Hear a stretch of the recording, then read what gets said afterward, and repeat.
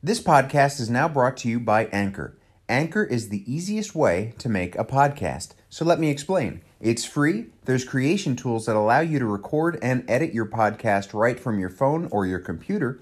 Anchor will distribute your podcast for you so it can be heard on Spotify, Apple Podcasts, and many more. And it's everything you need to make a podcast great in one place. All you have to do is download the free Anchor app or go to anchor.fm to get started. Welcome to the Breaking the Barrier podcast. This is episode 53. This podcast is sponsored by Generation UCAN, the smarter energy nutrition that's powered by Superstarch, a slow-release complex carbohydrate that uniquely delivers steady, long-lasting energy to keep you fueled and feeling good. Visit generationucan.com.au and use the code Breaking the Barrier for 15% off your first purchase. That's generationucan.com.au and use the code Breaking the Barrier. Generation UCAN, the best choice for steady energy. This podcast is also brought to you by Audible. Get a free audiobook download and 30-day free trial at www.audibletrial.com/breaking the barrier. Over 180,000 titles to choose from for your iPhone, Android, Kindle, or MP3 player. That's www.audibletrial.com/breaking the barrier. My name is Andrew Lorenzo, and I have committed myself to pushing my body and mind to their limits in my attempt to run a 2-hour and 40-minute marathon by the year 2020. Over the course of my journey, starting in 2018, I've discovered many things about the human spirit that I want to share with all of you. It's my hope that I'll help you reach your true potential and inspire you to go above and beyond what you ever thought possible. With the help of an amazing community of listeners and speakers, we can all push ourselves harder than we ever have in hopes of breaking the barrier.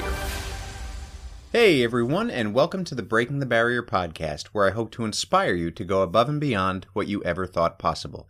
My name is Andrew Lorenzo. Thank you so much for listening. Remember, you can find all things Breaking the Barrier at the Breaking the Barrier website at breakingthebarrierpodcast.com or at the social media sites, Facebook and Instagram, both at Breaking the Barrier Podcast. You can also find a link to request to join the Breaking the Barrier community group on the website, or by sending me a message through Facebook or Instagram, and I'll send you the link to request to join. Of course, the community group is a great place where you can go to post a little bit about your journey, post successes and victories, or even questions that you have along the way. We're all there to listen. We're all there to help out. So we've got an awesome episode in store today. I'm going to be talking with Isabel Ross, who is an ultra runner. And of course, Isabel Ross was somebody who took part in the Barkley Marathons. So for me, that's really exciting because, as you know, that is one of my what would I attempt if I knew I could not fails, the Barkley Marathons. So we had a little bit of a chat about that, a little bit of a chat about her running, her journey, and her training. And that was a really great conversation. So before we get into that, I of course want to give a couple of shout outs to some of the Breaking the Barrier members who are going above and beyond. So this first shout out goes to Kathleen. Kathleen had this to say in the community group. Did a farm to trail 30K in the mountains of Blue Ridge, Georgia yesterday. Very technical and challenging course, and it took me longer to run this than my last marathon in Chicago, though the two don't compare. Beautiful course, and I was happily surprised to get third in my age group. I'm now sore in places I've never been sore before, but I'm now inspired to do more trail running and to also learn how to not fall, which happened to me 3 times. This week I plan to recover and prepare for the upcoming Philadelphia Marathon. Wow, congratulations, Kathleen. That's awesome. A trail 30K in the mountains, the Blue Ridge Mountains at that. I can't even imagine how beautiful that would have been. I mean, the scenery there, I've heard so many amazing things. Of course, I've seen pictures, but that obviously wouldn't do it justice. And really exciting that you're thinking about getting into more trail running. So that's really cool. And once you can learn the secret of not falling, share it with the rest of us. I remember my first trail. I ran and I fell probably, I think 3 times, and that was a half. So that's what, 1 fall every 7 kilometers. That's not so bad. But I'm sure we'll all appreciate the secrets of not falling if you learn them. This next shout out goes to Henry. Big congratulations, Henry, who had this to say in the community group. Finished my 100-miler over the weekend. A little over 26 hours. Good enough for the top 30% of all runners. Second half was really slow, especially with the rocky trail sections. But whether it's a park run, road marathon, or some crazy 100-miler, there are times when you need to refocus your mind and just keep going. Sometimes we do things not because they are easy, but because they are hard. Totally agree, Henry. First of all, congratulations, man. So excited that you have finished this 100-miler. That's huge. That's 160 kilometers, or just over, actually, and just an incredible feat of human strength. And I know you've been really excited about this for a while. I'm pretty sure we spoke a little bit about it way back when we did our interview, so really, really big congratulations. And what a message. Absolutely. No matter what's going on in your life, no matter what distance you're walking, running, or jogging, or whatever's going on, it's good to just try to refocus, because sometimes things get hard, and we can get through that, and it will make us better when we come out on the other side. So refocus, get that mental positivity back, and you can keep going. So great message, Henry, and congratulations again. I also want to give a big shout out to all of the members of the Breaking the Barrier community who took part in the New York Marathon this past weekend. So that's really amazing. I hope some of you got to hook up with the Marathon Training Academy or Generation UCAN when they were there. But yeah, congratulations to everybody who did the New York Marathon. Of course, the New York Marathon being one of the world major marathons. So great job to you all. So I want to talk a little bit about an update now for myself. I've gotten back into training full swing. So this past week, I've done some incredible speed workouts. I've done some, I've gotten some answers about what is possibly going on with my knee. So I did visit a myotherapist, Jason Nass, which I found through Isabel Ross, actually. So it's pretty fitting that I talk about that on this episode. And it was a great, it was a great appointment. And right away, he just got into it, and he said, I don't think it's your IT band. Well, Isabel said to me that she was like thinking that it might not be my IT band because of how long it's been lasting. And he said the same thing. He said, it feels fine. Just because that might be affected doesn't necessarily mean that that's the problem. So, we spoke about some things that might be the problem, and we've got a plan in place to fix them now. He is pretty optimistic about me getting back into distance running. It was really cool to hear him talk about the fact that I need to get more into speed, because that's exactly what my running coach, Steve Walden from Marathon Training Academy, has been talking about. So it's nice to see that they're both on the same page and things are now starting to sort of line up. So that was great.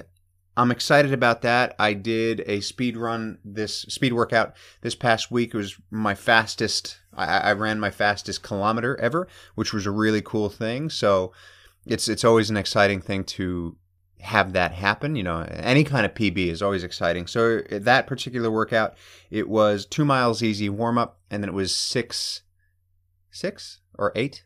No, it was 6. I'm pretty sure it was 6 1,000-meter repeats, or 6-kilometer repeats. 1-kilometer repeats, and it was really good. It felt great. It felt strong. I started out, I think it's somewhere around 420-kilometer pace, so each kilometer took about 420, and then I basically took the time down each kilometer. So by the time I was finished, I was running a sub 4-minute kilometer, which I've not ever done before. So it was a 3:59 kilometer, my last kilometer of that workout, which was awesome. It felt really good to do it, and it was cool to know that I could get to the end of that workout and feeling that strong. It wasn't my longest speed workout, but it certainly was one of the hardest that I've done in a while. I mean, don't get me wrong, running that hard, it kicked my butt a little bit, but I still had plenty left in the tank. So I didn't deplete myself, which is really exciting. And so today I'll do another speed workout, which will be, I'm going to do 2 miles easy, then 5 400-meter repeats, then 6 200-meter repeats, I think. I got to look, but I think that's it. So, and then a mile cool down. So I'm really excited about that. And I'm not experiencing any pain, too much pain anyway, in any of my knees or anything. So yeah, we're headed in the right direction. So that's my update, kind of brief, nothing too crazy. In terms of races, I've officially now signed up. Now, I had already signed up for the Beast, the Spartan, and now the other day I officially signed up for the Sprint. So the Sprint will be on the Saturday and the Beast will be on the Sunday. And then I'll complete my trifecta for the year, as I did my super back in March. So the super, of course, was an 8-mile obstacle course. The sprint is a 5 kilometer or 3.1 miles obstacle course. And then the beast is a half marathon. So that's going to be awesome. So that'll be a fun weekend away in Bright. And of course, I'll have an episode out after that weekend. And I'll probably, I'll definitely talk about both Spartans, and I might even bring some of the original material in from the original Lessons from a Spartan and make it a Lessons from a Trifecta. So I'm looking forward to putting that episode out. And of course, next week I'll put out the episode, the conversation that I had with Brendan Spazovsky about, his journey in acting and his journey through university, which he's changing a little bit. So that's the end of the updates. I don't think I have anything else to talk about. No, well, I'm speaking really quickly because, as you can probably surmise, I'm really excited to put out this conversation that I had with Isabel Ross. So let's get into that. So Isabel Ross, of course, is a trail runner. She has run marathons. She's run, I think, pretty much anything that you can imagine. She does a lot of 100Ks. She does 100-mile races. And, of course, she has been part of the Barkley Marathons. So Isabel Ross, she is a running coach through Peak Endurance Coaching, and she's also a primary school teacher. So she's the kind of person that gives as much as she gets. So she wants to put people into the best position that they can be to live their best lives, to achieve their goals, or to grow into amazing people. She was an absolute pleasure to speak with, and the knowledge of her running and the experience that she had was incredible to listen to. So without further ado, here is the conversation that I had with Isabel Ross.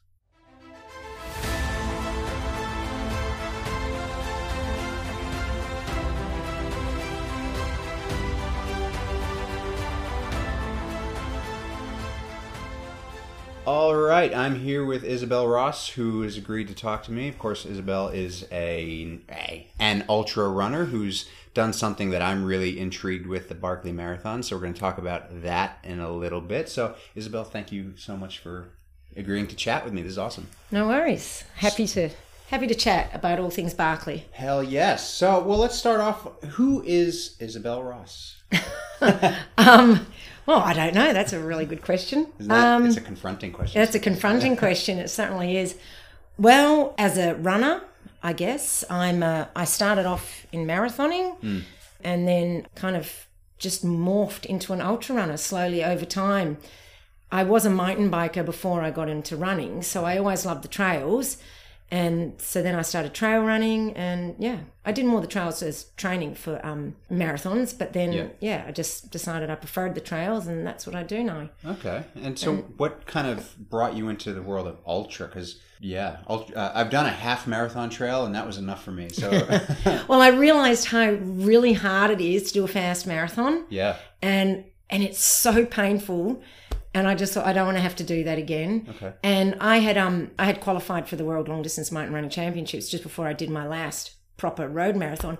And all I can remember thinking is, oh my God, I'd rather be in the mountains than doing this. This is just horrible.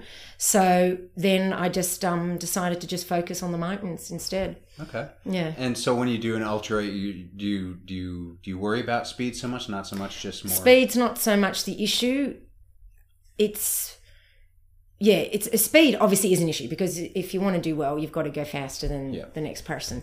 But it's more about managing different issues. So it's probably more of a problem-solving exercise, because the person who solves the issues the best can generally do the best as well. Because as things come up, like I often get really nauseous and sick in these long races. So I've had blisters on my feet before, managing that sort of thing, managing the lack of sleep, all those sort of little different things, the dark moments. Because it goes for so long, you have a lot of dark moments, but then you also have a lot of really good moments. So, it's just managing all that. Okay. And what do you think, aside from, we'll get to the Barkley in a second. Yeah. What do you think is probably the toughest challenge that you've found in your ultra career? Every race I do, I think, is the toughest whilst I'm doing it. Yeah. Because at that moment in time, it feels like the hardest thing that I'm doing. But I don't know. For me, the toughest part I find is the overnight part, like around 2 or 3 in the morning. Yeah. So whatever race I'm doing, that's what I find the toughest. And do you mean because the lack of sleep? Yeah, I'm not good with lack of sleep. Yeah, right. Because I get really sleepy, really sleepy. And so what's like the average sleep time that you would get on a... Well, I don't sleep. Oh, you don't at all? No. Okay. Well, I have been known to lay down for like 5 minutes, and it's amazing. That can then refresh me for an hour, but then after about an hour, I start to get a little bit wonky again, and but it just depends. I've done other races where I've been absolutely fine all night. Yeah. So it just depends, and there's no rhyme nor reason to it. So. Yeah, that's the fun thing about running is sometimes things just do weird stuff. That's right, and sometimes, as you well know, because you run yourself, some races just work out perfectly and everything's great, and the next race doesn't, but you didn't really do anything specifically different. It just is. Just is. Yeah. I love running. So heading into Barkley, so let's what was I know you can't get into the process of how you get into the race, but what was that process sort of like anyway, like as in... Well, I had, I'd first heard about the race 10 years ago, and I just thought it's going to be too hard trying to work it out, and how am I going to, here I am in Australia, how am I going to work it out? But then once I actually, I was friends with this guy over in Canada, and his cousin had been in, and so... into Barkley, and so we started talking, and then just once the ball started rolling, it just snowballed really quickly, and I kind of just got the information, and once you get one little bit, then you find the next bit and the next bit quite easily. Yeah. You know what I mean? And people are pretty good. People are helpful once you get each little bit. Different people along the way can be quite helpful. Okay, so it's kind of like a jigsaw puzzle. Yeah. Yeah, right. Yeah, and just putting all the pieces together and working it out. And the people who are helpful, they don't give you information, but they'll just say yes or no if you've got the right information, kind of thing, That's cool. Yeah, so nobody hands you anything on a silver platter. Yeah. But they're still helpful. Right. Yeah. It's like a big mystery. So those of you who haven't listened to me speak about the Barkleys before or know about the Barkleys, just so you know, what we're talking about basically is you have to navigate a process to even enter this thing. Like, it's not like you can go online and register and enter. It's not like that. You have to navigate a process because I guess the whole reasoning for it is if you don't have the mental fortitude to do that. That's right. No way that you're gonna... Yeah. If you can't even work out how to enter, then you're not going to be able to work out the race. Yeah. Yeah. That's kind of the theory behind it, I'm presuming. And and it shows that you've got some tenacity and that you're committed to it. Right. And so when you got to D-Day, when you got to sort of day one, the location, what was that like? What was it like being there? Like, you mean just before the start, or do you mean like when I just sort of rocked up? When you showed up, like knowing that this is a race that has the reputation that it has, eats its young, quote unquote. Yeah. Well, I had done the Barkley Fall Classic the September prior, so I kind of knew the area a little bit. Yep. So I felt a little bit more comfortable from that perspective. So I'd seen the campground and seen the Yellow Gate, and it's funny because I'd watched all the stuff on Netflix and YouTube and seeing the Yellow Gate on that. And then when you see it in real life, it's kind of a little bit underwhelming compared to like what you see. I mean, it's still awesome, don't get me wrong, but I kind of thought it was bigger, but it's not. I thought you were taller in real life. Yeah, that's right. Okay. But once I got there at the real race, it was kind of a sense of panic, to be honest. Okay. Like, what am I doing here? Like me, all these other people who are really accomplished and really, I don't know, you see them on the TV and you think, wow, they're really awesome. And then there's me just sort of coming along and pretending that I know what I'm doing, kind of thing. You know? So just a bit of imposter syndrome was going on there. Right. Right. And how did you get past that? Because that, for a lot I didn't of people, really, okay, quite frankly. Enough. I was going to say that would probably, freeze people in their tracks. So you just I just keep going. Like I can feel things, but just make myself behave like normal, like I'm happy and confident and all that. But inside I'm like, nah, what am I doing here? But like when it was an hour before the start line and I was there with Stephanie Case, I was hyperventilating. Really? Yeah, like we're standing on the start line and I was so, and she's like, it's all right as well, calm down. But I was really nervous, freaking out, thinking, oh my God, this is going to start and I'm going to be doing Barkley marathons. Yeah. It wasn't just the race itself, it was the whole concept that was making me freak out. Right. So, you know, it is a big deal for like you yourself, how much you love it and that sort of thing. And once you're doing it, you think it's just surreal. And so then you start panicking, like, you know, freaking out. I don't know. Yeah. Yeah. Okay. And who did you have there sort of with you to, I'm hoping that your team was there to help calm you down. Like, well, no. I mean, I had a friend of mine, Stephen Redfern. Yep. I'd only just met him, like the races was, you know, end of March. I'd only just met him in January. I lived in Canada last year. And about a week or two after I got back from Canada, I went and did Bogong to Hotham. Okay. And a friend of Nikki's is Stephen Redfern, and I met him and his wife Penny, and it turned out that he loves everything to do with Barkley too. And then when I needed someone to crew, I said, would you like to? And he came over, unbelievably, hardly knowing me, and he crewed for me. Awesome. So, yeah, so Stephen was great. He was awesome, but, you know, he wasn't right there on the start line with me when I was freaking out like that. So I don't even know if he really knows that I was freaking out quite that much. So yeah, right. Well, you'll have to let him listen to this so he knows that. That's right. And so talk to us a little bit about how the race starts. Well, it's funny because when you watch it on the TV, it looks as if everyone kind of walks off almost. I don't know if you've noticed, but that's just the back people. The front people absolutely went flat, chat, sprinting. Right. And I'm running off and like, oh my God, like I couldn't believe, I wasn't expecting it to go quite that fast. Then you go up basically the same way as the Barkley Fall Classic. And you stick to trails for a little while. So you are on trails. It's not all off trail. There's actually quite a large component on trails. Okay. So the first section is all on trail, and kind of everyone just got away from me. Also probably because I'd been hyperventilating and carrying on like a pork chop. I was a little bit not quite right, not quite with it. So then kind of, you know, everyone got away from me. But then the first bit that went off trail, I could see a guy not that far ahead of me. So I sprinted to catch up with him, and we found the first book together, and then we went through this other bit off trail. And then I ended up going ahead because he was struggling uphill. And you just kind of come across different people on the way. And, you know, it's kind of doing off-trail sections that connect to trail and all that sort of stuff. Yeah. And then just finding the books. And the first few books weren't that hard to find. I'm thinking, what was everyone complaining about with these cryptic descriptions? It's not that bad. Yeah. But the worst was yet to come. So those were the first few were the easy ones. And then it got progressively harder to find them. Yeah. So, yeah. Which extended my time out there. Yeah, and can you tell everybody what the significance of the books are?